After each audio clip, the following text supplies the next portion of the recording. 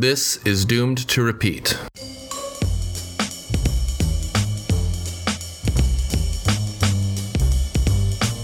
Doomed to repeat. I'm Nick Hoffman, your host, along with Alex Cummings, Georgia State University. Name dropper. So today we're talking about,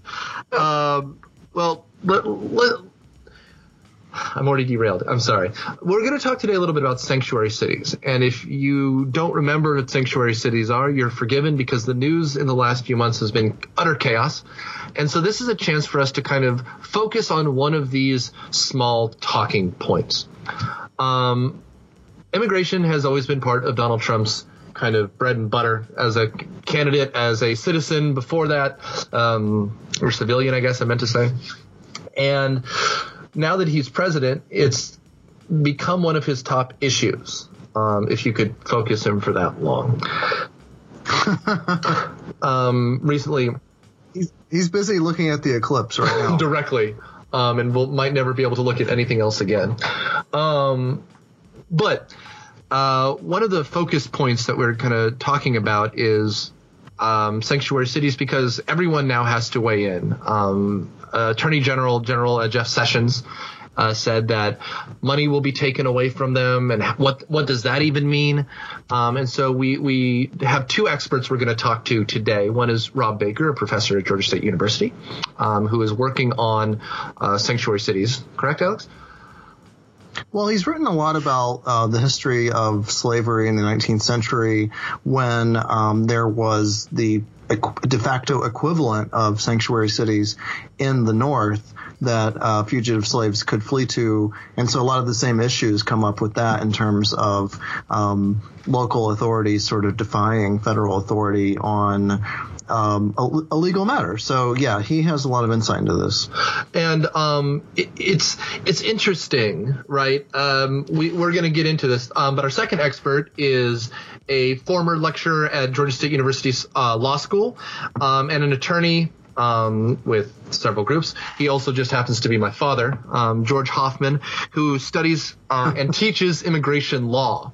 And he'll be someone to talk to. And as you can imagine, he has gotten an overwhelming tidal wave of phone calls recently as people are worried, especially among the Hispanic population at our local parish.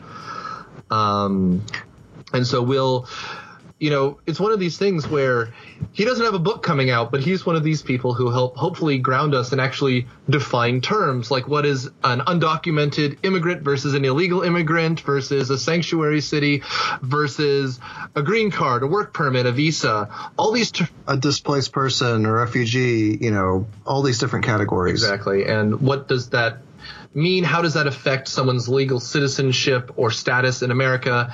And frankly, as rumblings are coming up about what's going to happen with the DACA, which is the displaced children, the children of immigrants in the United States, as potential changes are coming to that, what will happen to those kids? So legal expert on the podcast, I feel so professional.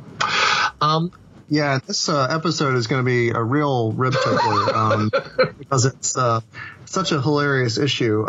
This goes not just to so-called illegals, better described as undocumented immigrants who've come to the country for any number of reasons, but Central American children who were rushing to the border of the United States in 2014 and since that became such a hot-button issue. All these other problems or conflicts around immigration in recent years are quite striking because immigration is so central to the American mythology, this somewhat misleading notion of a nation of immigrants. Even a few years ago, the Republican Party was on board with the idea of comprehensive immigration reform, and we've had a really jarring shift in the other direction.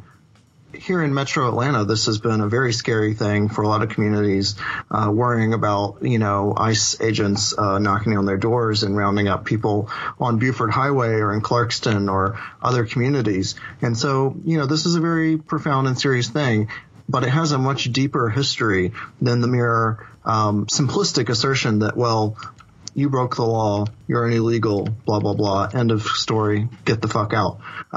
So that's what we're going to be discussing today. It goes to the very roots of American history, and it's still with us today. And I want to, also sound kind of smart. So we should talk about a little bit, I know Rob gets into the idea of sanctuary and the church, and there's, if you want to get really into this, something that we don't really talk about much, but 99% Invisible to this kind of interesting piece on what sanctuary means. Right. But we're also talking about this idea of labor. This is economic kind of capitalist breakdown 101.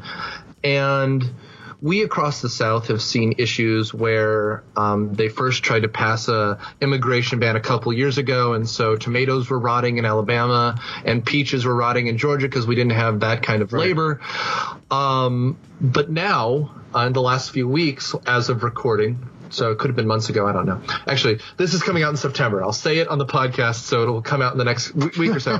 But, our Attorney General, Jeff Sessions, said that he was going to withhold federal money from sanctuary cities, naming four in particular, Baltimore, Albuquerque, Stockton, and San Bernardino, California. And it just kind of goes to show that there's this threat. And so obviously the idea of sanctuary cities is that immigrants who are there will be protected by local law enforcement as opposed to being turned over. And what Jeff Sessions, General Sessions, wanted to do was essentially use the local prison and the local police to enforce federal immigration policy, which they did not agree with. So in response, the local government is essentially telling them to ignore that federal order. Right. And this is part of the seesawing of federal and state and local power that has run through all of American history. In fact, been one of the main themes of American history. Historians and political scientists call it federalism. This question of, what can the federal government do? What can the state government do? What can the local government do? And we've been fighting about this for a long time. This is yet another iteration of that conflict. And what's more is it's a very interesting time.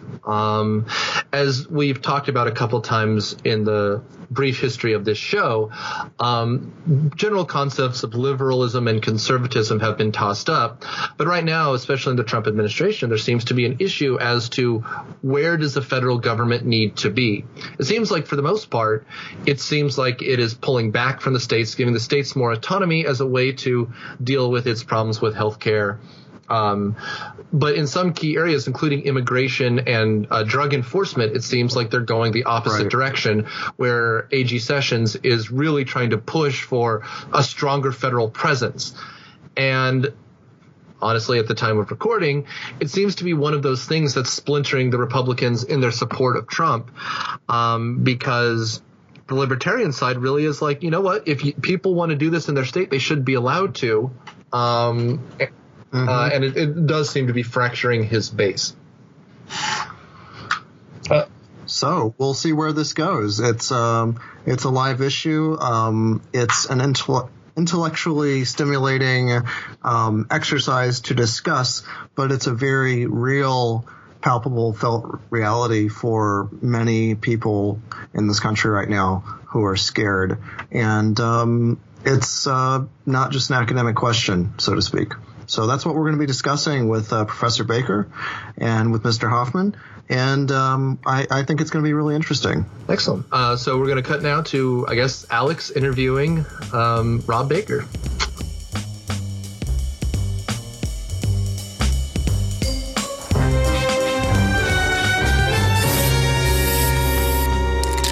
You know what really aggravates me?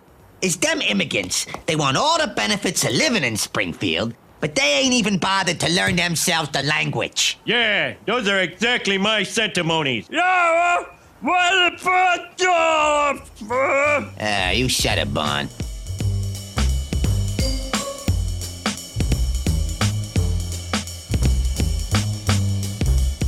This is Doomed to Repeat. I'm your host, Alex Safe Cummings, here in Atlanta, Georgia, Georgia State University. And we're here today to talk about a subject that a lot of people have been talking about in the last 6, 7, 8 months of, nightmarish hellscape that our lives have become about sanctuary cities and immigration. As we all know, immigration was very central to the presidential campaign of Donald Trump. And he emphasized the issue in a way that other Republicans, the most prominent Republicans in the past, probably hadn't. The idea of doing comprehensive immigration reform was on the table just a few years ago. So we've gone in a different direction. And part of the target of that ire has been this idea of a sanctuary city. So we're here today to talk with H. Robert Baker, Associate Professor of History at Georgia State University. He is the author of The Rescue of Joshua Glover, a Fugitive Slave of the Constitution and the Coming of the Civil War, back in 2007, as well as Prigg v. Pennsylvania, Slavery, the Supreme Court, and the Ambivalent Constitution. So he's very steeped in the history of American law and constitutional thinking, and in many ways the relationships between the federal, state, and local governments, which is very central to this whole debate. So we're really excited to have you here today, Rob, and we'd just like to ask you a few questions about where this whole concept came from. Thanks for having me. Wonderful. Now, I think this is really fascinating because I had never heard of the concept of sanctuary city until probably 2007 or 2008. I was watching the GOP debates for the presidential nomination, and this term started coming up. Maybe I was naive, maybe I was uninformed. Those are both probably true. But I just never heard of it. And Mitt Romney was talking about how bad sanctuary cities were. Other GOP contenders were saying the same thing. And it struck me as a bit odd because you would think the word sanctuary has a fairly seemingly positive, nurturing, compassionate sort of coloration to it. So I didn't know what they were referring to. Rob, can you tell us where this idea actually came from? Well, there's the current term sanctuary city comes from San Francisco, which had passed an ordinance, a sanctuary ordinance in 1985. And the response, or the ordinance itself actually came in response to federal policy regarding people seeking asylum from El Salvador, which was officially a United States ally, but was a horribly repressive regime and which had unleashed death squads in the countryside. And many of those who fled were seeking asylum, but the United States would not recognize that asylum. And so cities like San Francisco has essentially announced that they were going to become places of refuge for these people seeking asylum who could not get it officially. Los Angeles was also, although they didn't pass an ordinance, the Catholic Church in Los Angeles became another harbor for these refugees. San Francisco would later pass an ordinance specifically ending cooperation with immigration officials in 1989. And so that's the real genesis of the current idea of sanctuary cities. Well, that's really interesting, I think, because it originated in terms of sheltering refugees who were fleeing, pretty grotesque violence. But I think a lot of Americans, and maybe some people listening to this, would, think there's a pretty significant distinction between refugee and immigrant as categories of people. How does this get shifted from just protecting people fleeing war and human rights abuses to being what sounds like kind of a blanket protection for undocumented immigrants? Well, I think the change there occurs in the 1990s and the aughts as Democrats increasingly gain control of cities, and as well they deal with the fact that there are so many undocumented workers across the United States, and it begins in border states like California, but it very quickly extends to all over the United States. And because federal immigration law really was not going to be revised to allow for any kind of normalization for these undocumented workers, states just began, cities in particular, began harboring them. And that's kind of an unofficial way that this gets started. It's not entirely clear to me when this became the hot button issue. You referenced, was it the 2008 campaign? Mm-hmm. where you had heard it. I was aware of sanctuary cities, but I had not been aware of it as a political issue really until the 2016 election. I had regarded them as sort of an outgrowth of American cooperative federalism. They seem to be a completely reasonable response to federal policy. They are a normal component of federalism that takes dual sovereignty seriously. So I didn't think they were all that controversial until the Trump campaign really started hammering them. American cooperative federalism, you say? Yes. It sounds like Linda Richmond, maybe. It's neither American nor cooperative nor federal. At least what's happening right now in our politics. That's what. Well, so okay, I should have a little bit of a terminology intervention there. Political scientists who are interested in American political development refer to different periods of American federalism. So the period between the founding and the Civil War is usually referred to as a system of dual sovereignty. And that is the strongest states' rights position that you have in the American constitutional order. So in the dual sovereign world, the federal government had very little in the way of coercive authority. Following the Civil War, and in particular during Reconstruction and in the Progressive Era, the United States assumes more and more power. And then after the New Deal, you enter this period where the states, in essence, surrender almost all of their prerogatives to the federal government. So this is known as the cooperative. And you're right, there's nothing really cooperative about it. It's an entirely coercive federalism.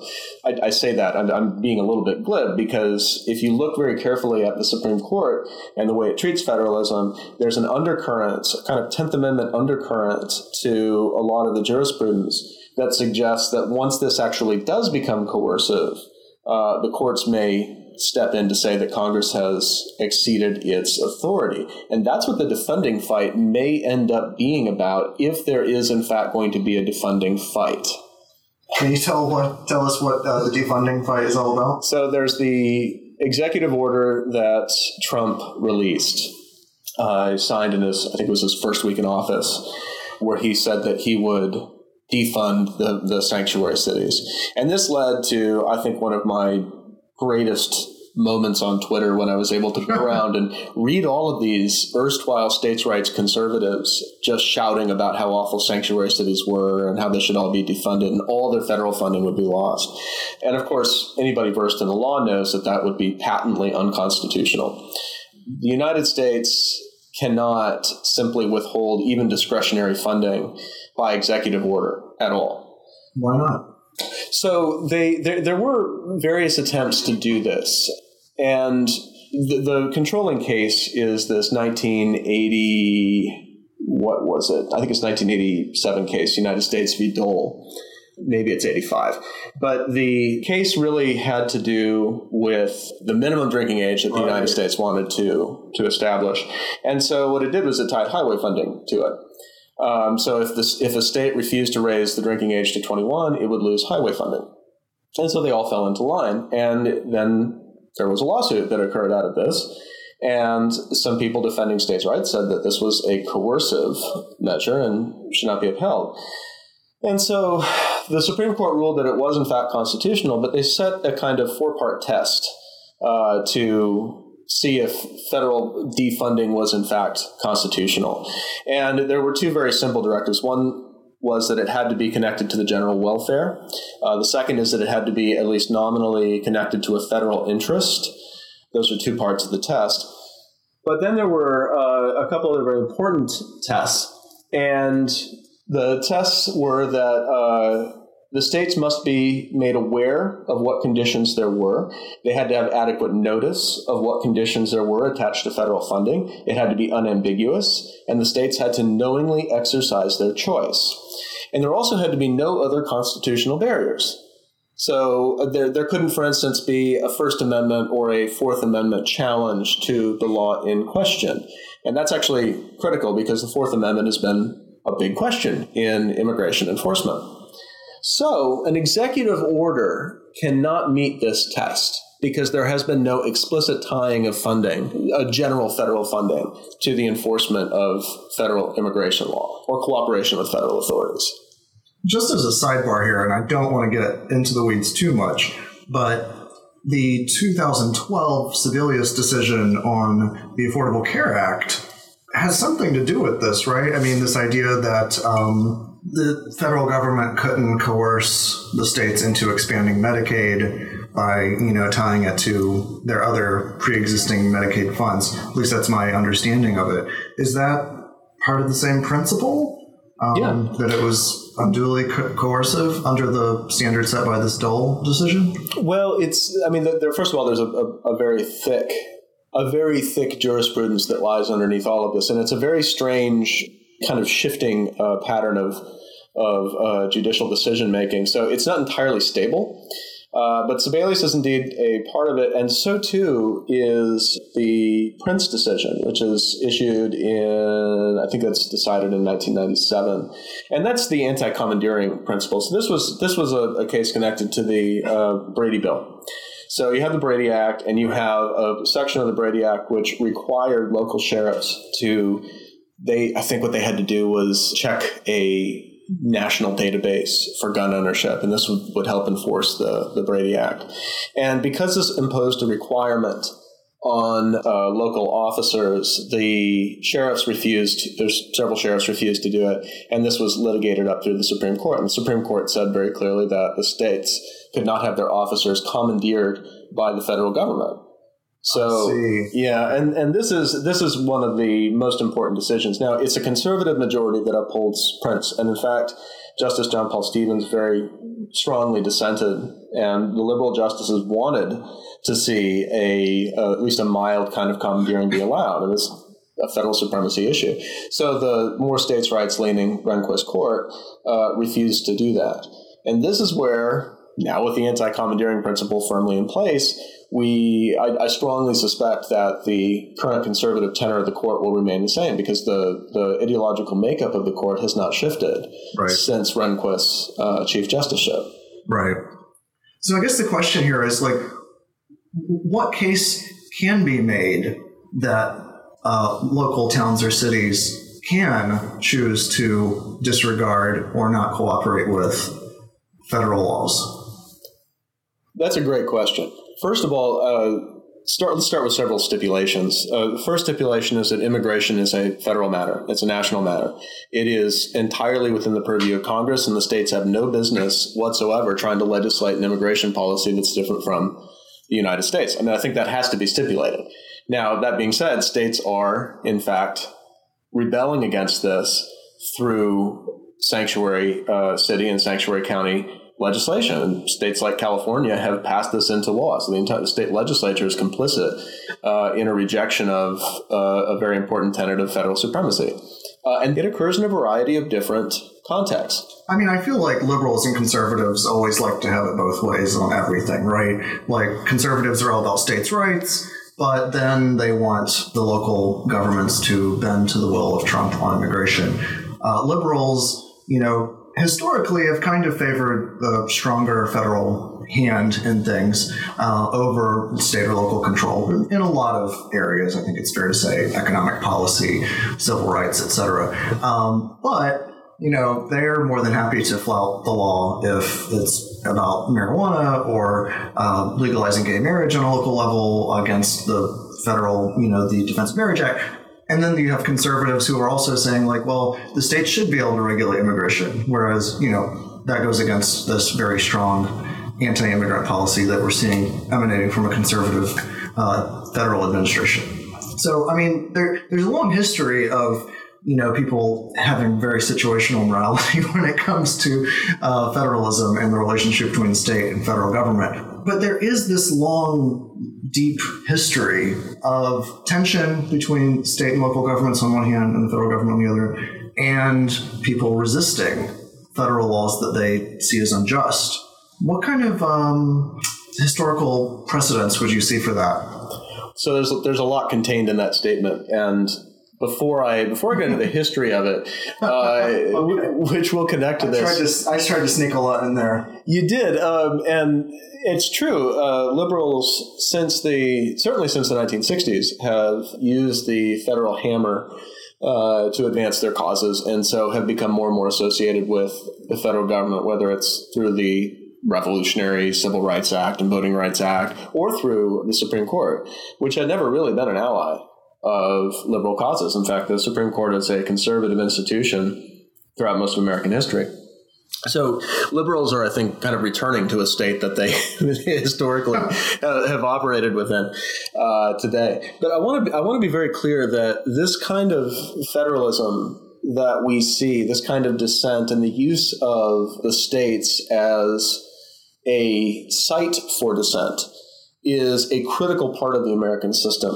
And it's a critical part for this reason. It's actually for several, but this one being the most important. It's a great substitute to violence.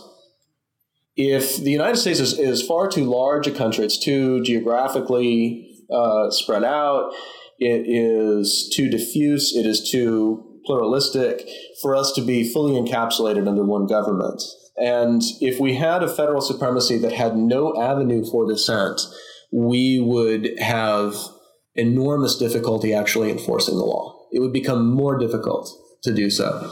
So I think it's more important that people find ways to dissent within the system. And that will, by the way, run us into these problems, whether it's decriminalization of marijuana. And the Attorney General seems poised to make that into a federal issue again and to reverse Obama-era policies. And he's going to spark a confrontation with, particularly with Colorado. Mm-hmm. And Colorado's not going to go quietly. It would not surprise me at all if they don't pick up the old 10th Amendment statutes, which, following the election of Obama, all the conservative states passed, where they assert the 10th Amendment and say they have the right to resist federal policy when they think that federal policy oversteps its bounds.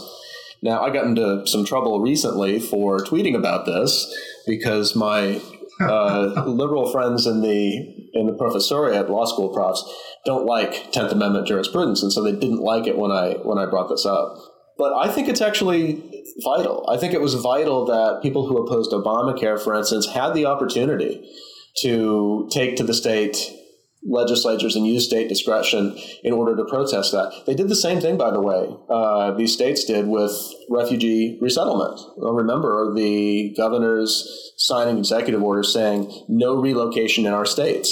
It was, I think that's actually very, very important because it gives voice. That's not actually defying federal law, though, is it? No. And that was the funny part about it. It was really for show because, of course, the states had essentially no authority over where the federal government was going to resettle anybody.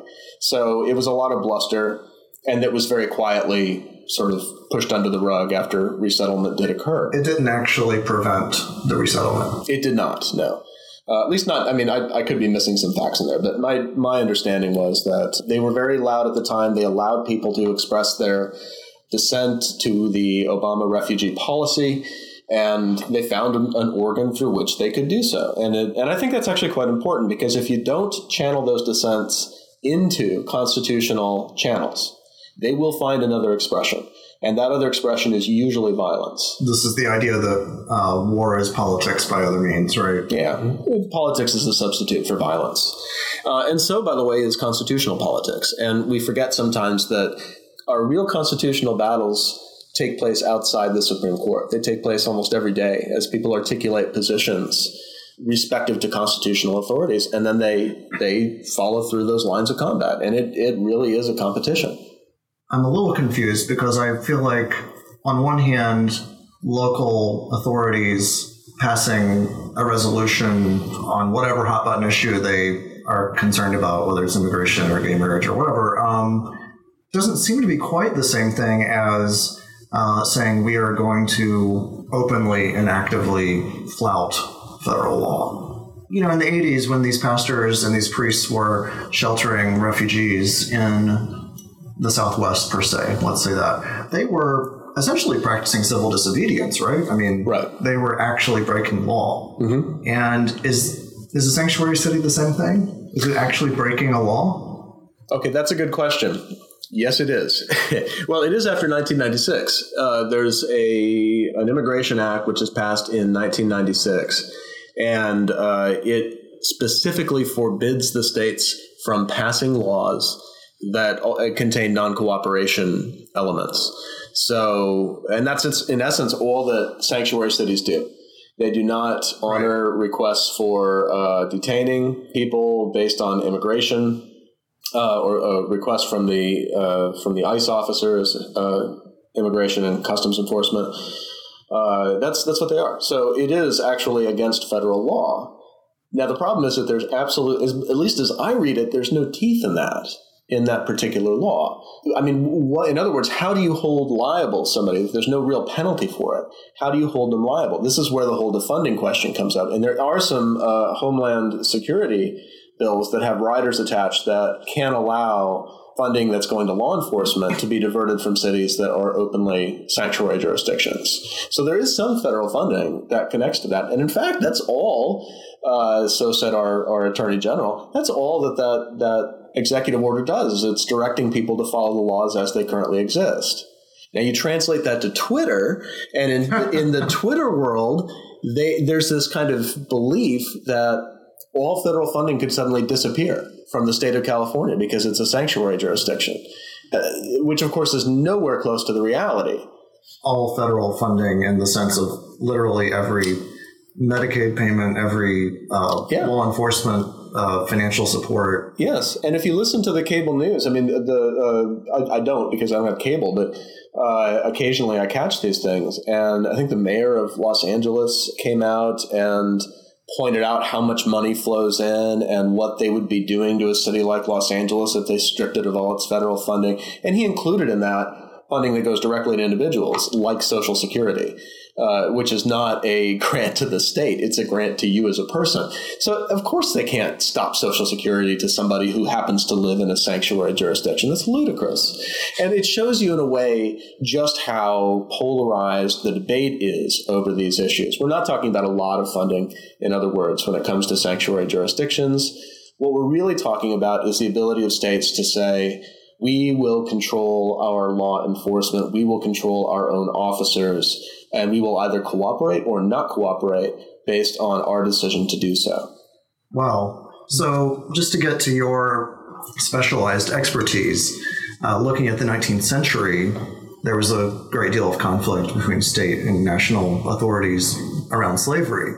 And were there sanctuary cities or sanctuary states that refused to enforce laws respecting slavery?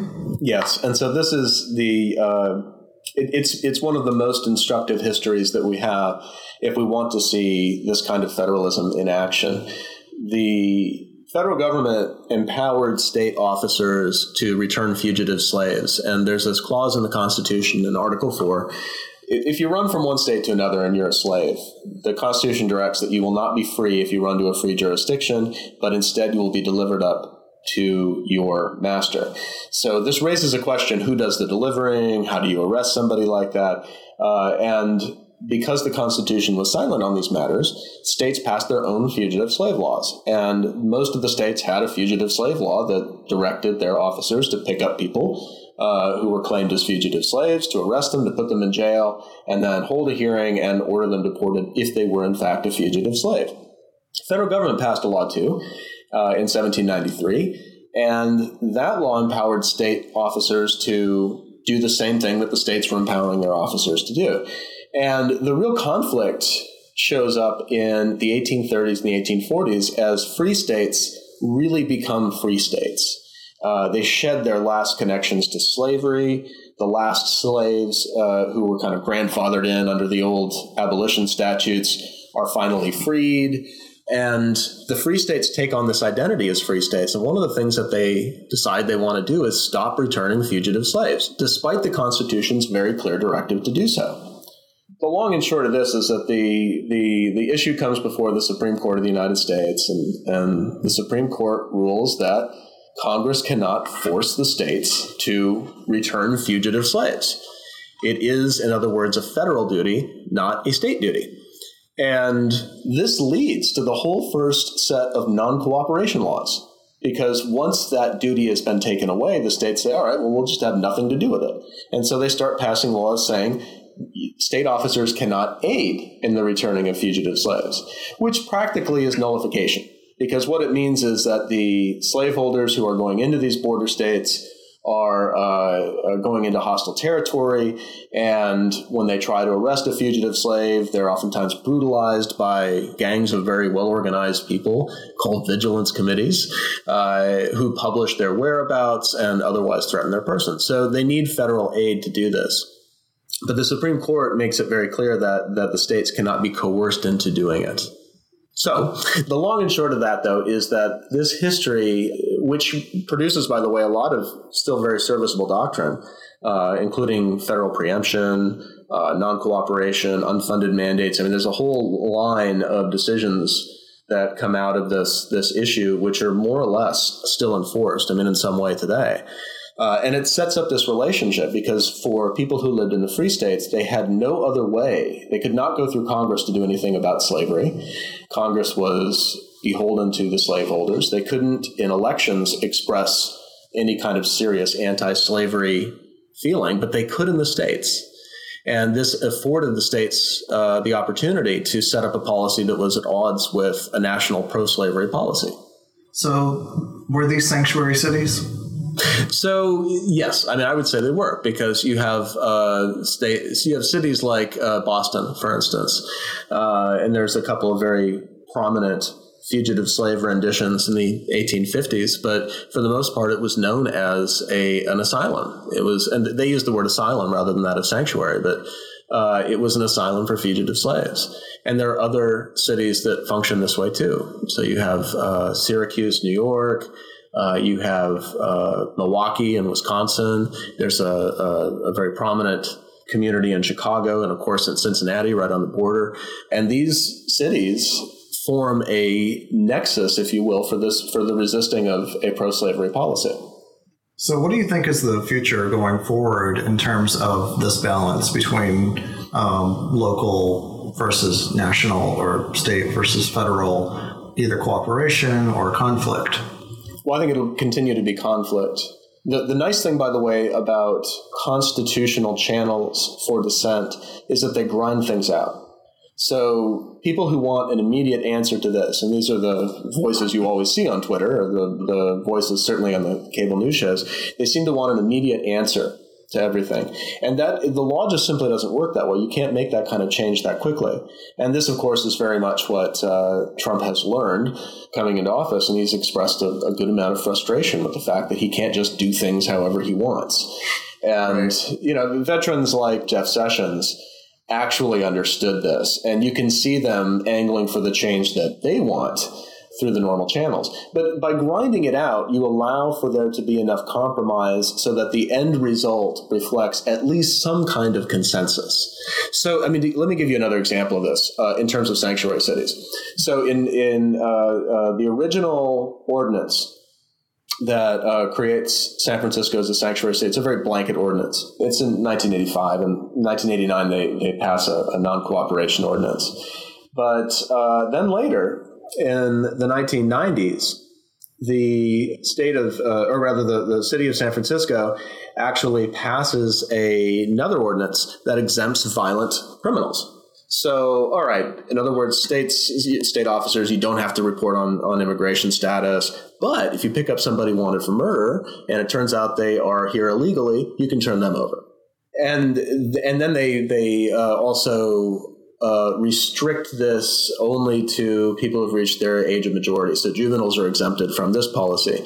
And then in the aughts, there is a murder that occurs, and a juvenile that had been picked up by the city had been released, and then he ends up killing somebody, several people, I think, and the state is sued, or the city is sued. And following that, they take the juveniles off the table. If you pick up a violent offending juvenile, now that person can be turned over to immigration.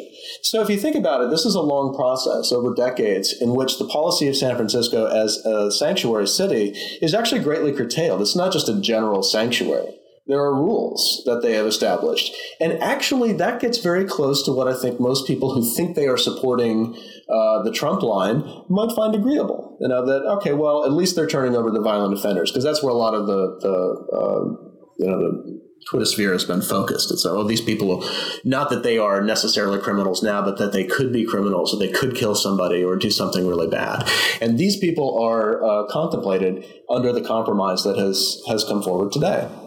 This isn't Nam. There are rules. We all live in Walter Sobchak's world. It's beginning to feel increasingly like that. Well, I want to thank you so much for talking with us about this, because it's hard not to look at the last 8 or 9 years, maybe longer, and not see a faltering faith in our institutions.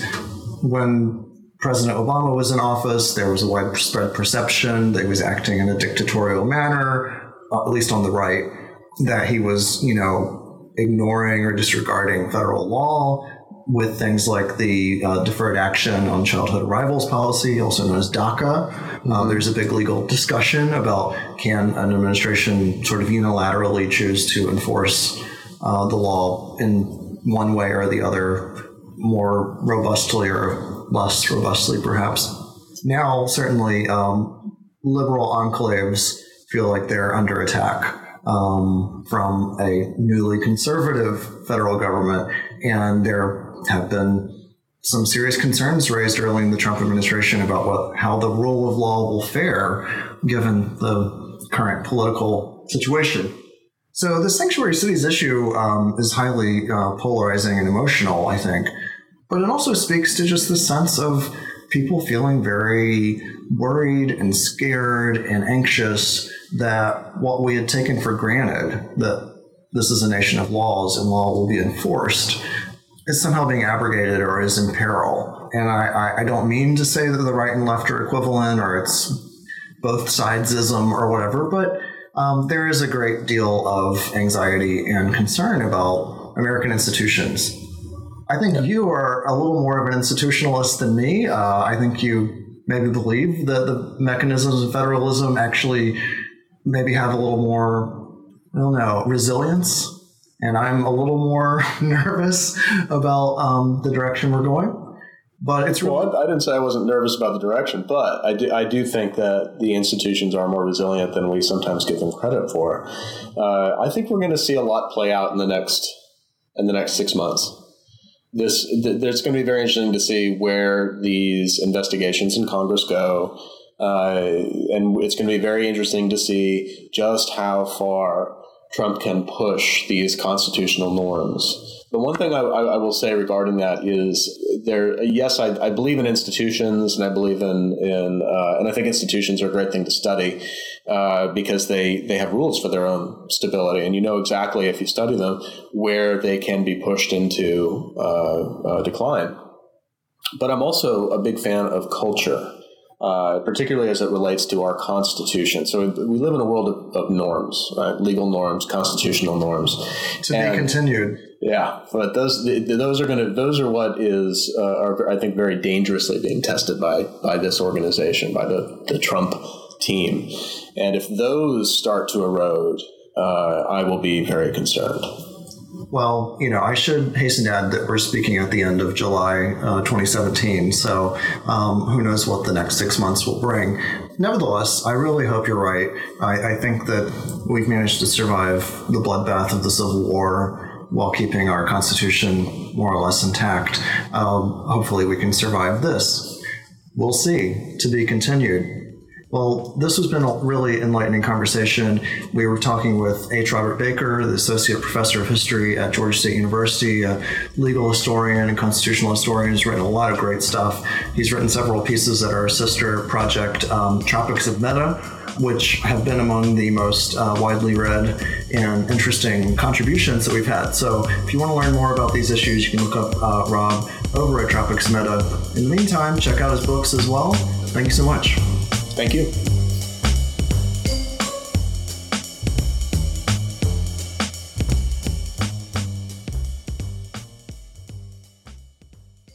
Get deported, there'll be a lot more elbow room for regular Joes like you and me, Apu.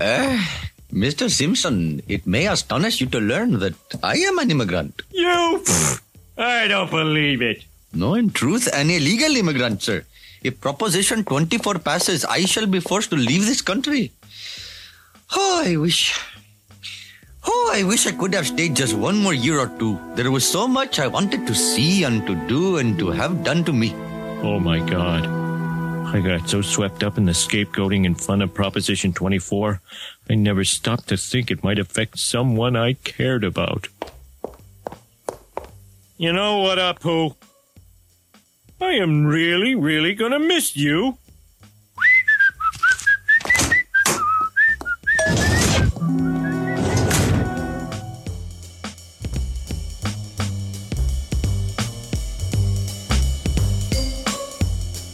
All right, well, thank you, Alex and Rob, for that kind of interesting take on it. As someone who studies the 19th century, it's really difficult to talk about all the layers. And ironically, again, we didn't think about this when we were putting it together, but it's crazy how much this era keeps biting us back. As we speak, we're tearing down Confederate statuary, and we're talking about how African Americans who fled slavery were treated. In popular culture as well. So once again, the podcast is more prescient than ever. Unintentionally, of course.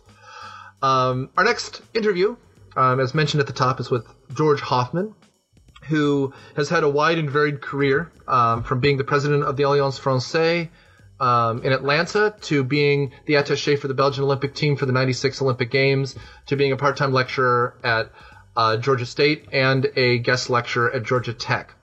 Appropriately enough, he's also my father, so he was an easy get for me, which is not always what I can say about these interviews for the podcast. He's also the honorary consulate of Luxembourg, and we'll kind of bring all this together as a way to talk about what it means to be part of a global community. As being in the city of Atlanta, of course, we are desperately trying to be the global capital of the South, but also what it means to be someone who deals with immigration law in a time of such, instability. So I'm going to cut to now me and my father, George Hoffman.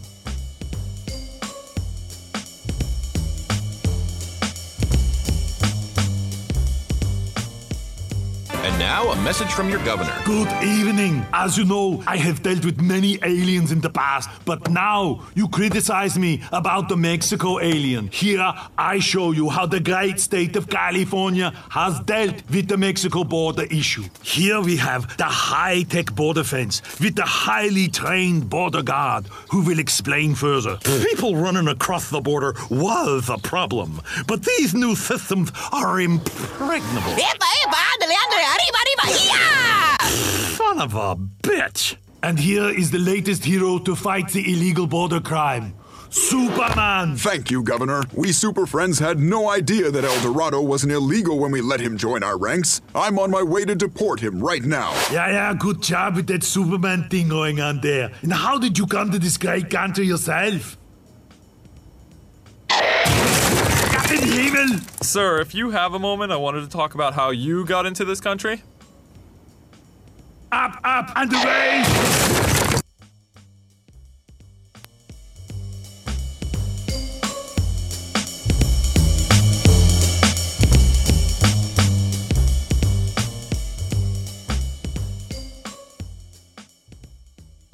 Well, my name is George Hoffman. I'm an attorney and I'm specializing in immigration. I've done that now for about 25 years. And of course, immigration has been in the news lately, and it's a subject that is very important for a large number of immigrants.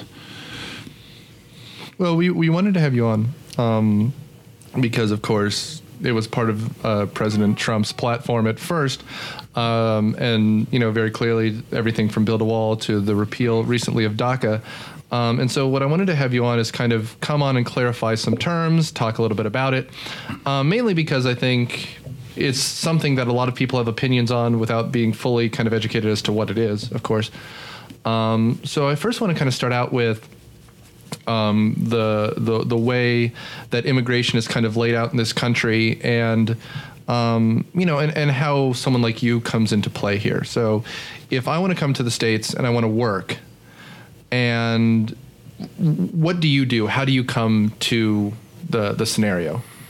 Well, any foreigner who comes to the United States, like in most countries in the world, is pretty much allowed to come in for a period of 90 days and visit and go around and then go back to his own country. If you want to work, or if you want to stay longer than 90 days, you pretty much have to obtain a visa. Depending on the work that you will do, the studying that you will do, there are all kind of visa situations that you can qualify for, and the process is, of course, either to apply through the immigration service or through the consulates, U.S. consulates abroad. It's a tedious process. It's a process that has been subject to many, many changes over the year.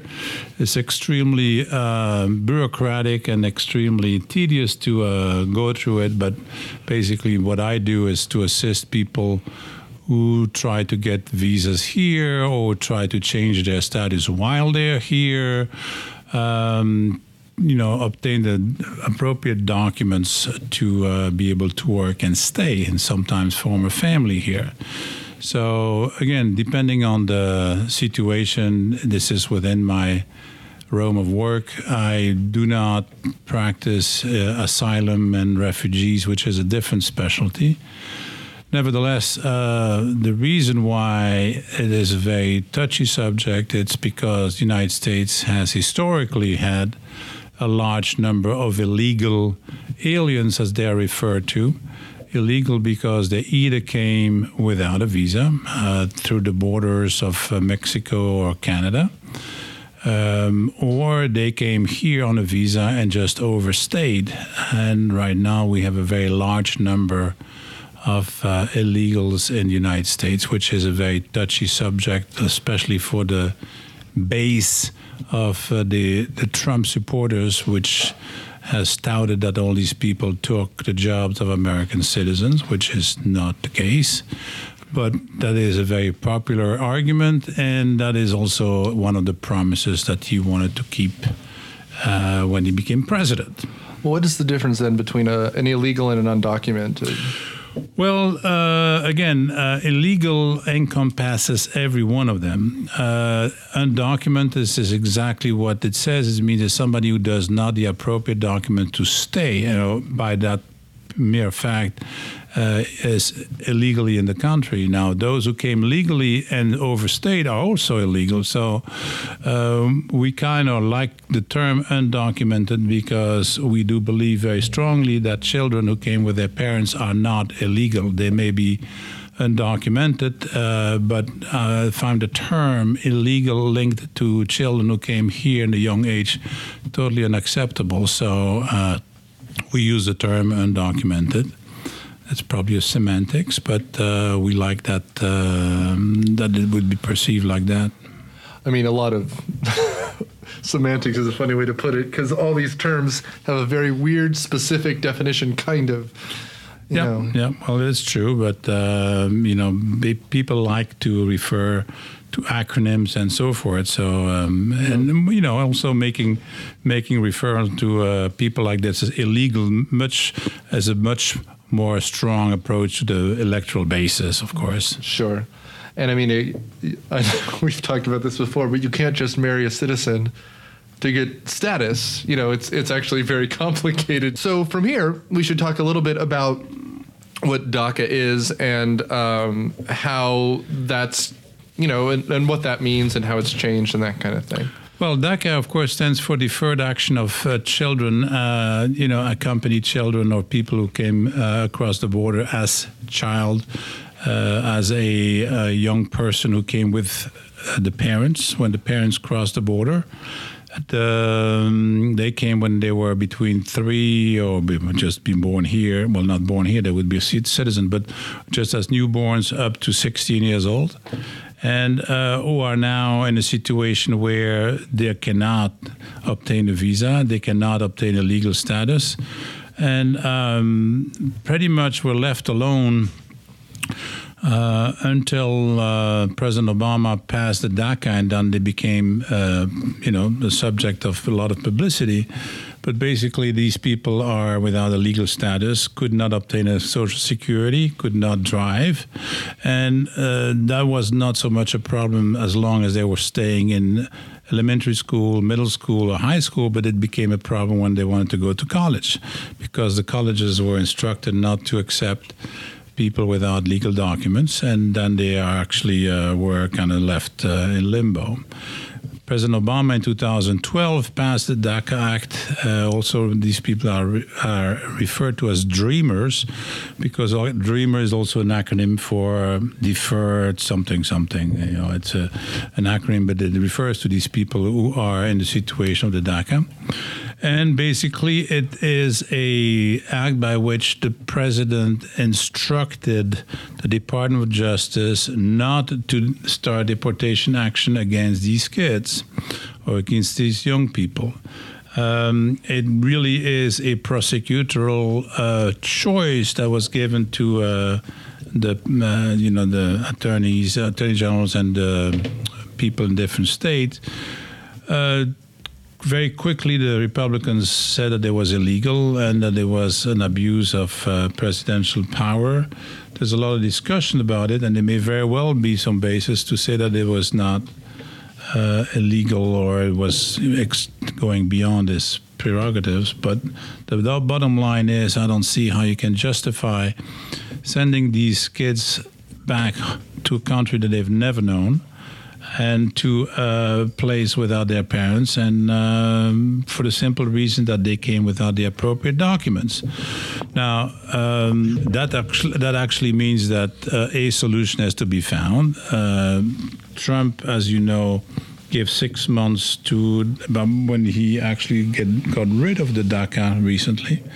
In fact, on October the 5th, he said that the DACA would be rescinded and give 6 months to Congress to find a solution. So October 5th is a deadline for these people to apply for renewal if they qualify. But the extension of DACA, which was called DAPA, would give the parents of these kids also legal status. That was presented before the federal court, who stopped the practice and said that the DAPA would be illegal and would not be enforced. That has to go to the Supreme Court, but it looks very likely that that part of the executive order would not be enforced. So we are still stuck with DACA. And we will see by the 5th if the Congress has actually done something about it. We don't know. We frankly, honestly, I would hope that somewhere President Trump, if the Congress doesn't do anything, that President Trump would give these people a status. But frankly, I have no idea. I really do not know which way it will go. Now, if someone is in violation then, because like you said, I mean, part of the problem is that these people are often employed or students or something like that, right? Whose responsibility is it to turn them in? Like, can a school turn them in? If a school has an illegal student, do they have to, or are they in violation of some sort? Well, the employer, well, let's be very clear. The kids and the young people who have DACA have also an employment authorization and a Social Security number, so they can work and they can drive. Very often their parents who do not have these documents work, and we all know that a lot of them work, are not supposed to work without authorization, and their employers should be turning them in, which they don't do.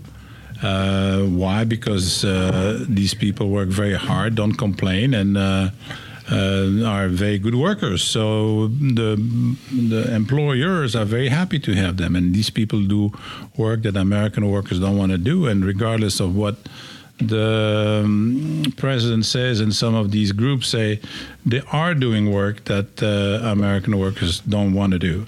Now, like I said, the employers should turn them in. More often than not, it's done through a violation, a traffic violation, or a misdemeanor crime like drug possession or something like that, that they go through the court system, and then the court system refers these people to the Immigration Service.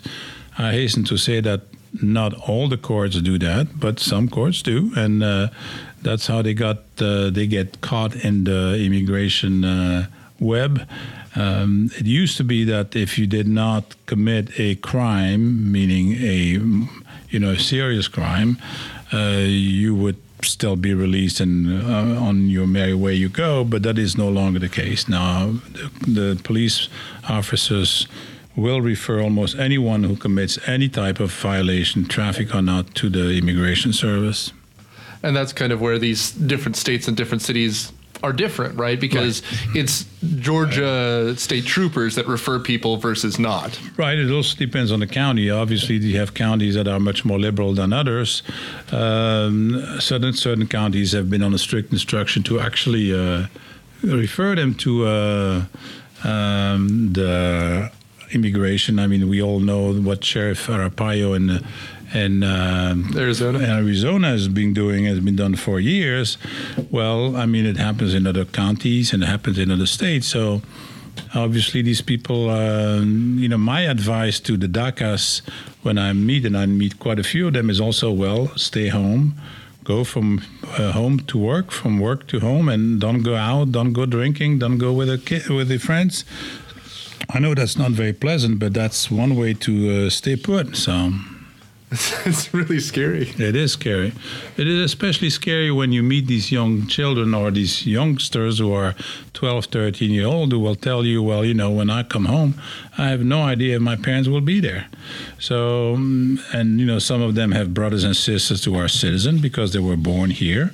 So, I understand that there is a legal and there is a criminal background to all this, but mainly and first and front is a humanitarian question. I mean, do you send people like this who have not committed any crime, who are studying, who are working, who are good citizens, of course the citizen being between quotes, and who are actually, are very nice people? Why do you send them back to a place where they have never lived? And some of these places, I just think about Guatemala, Honduras, and other places which are very high in crime, and where the risk is that they will,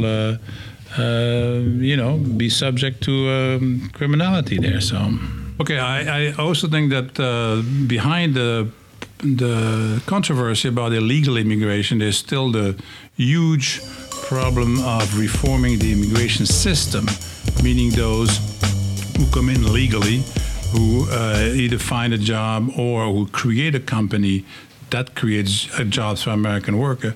The whole immigration system is totally bankrupt. I mean, it takes somebody, who wants to find a job, who has a job, who wants to become a citizen, and I'm not even talking about a citizen that's a permanent resident. It takes them between 5 and 6 years to actually be able to do all this. And the system should definitely favor people who come and fill either a very high-skilled position for which is a shortage, and there's plenty of companies who've said very publicly, like Apple, like Amazon, that there is a shortage of high-skilled workers in their field. So there should be a way to have these people come in, not based on a limited number.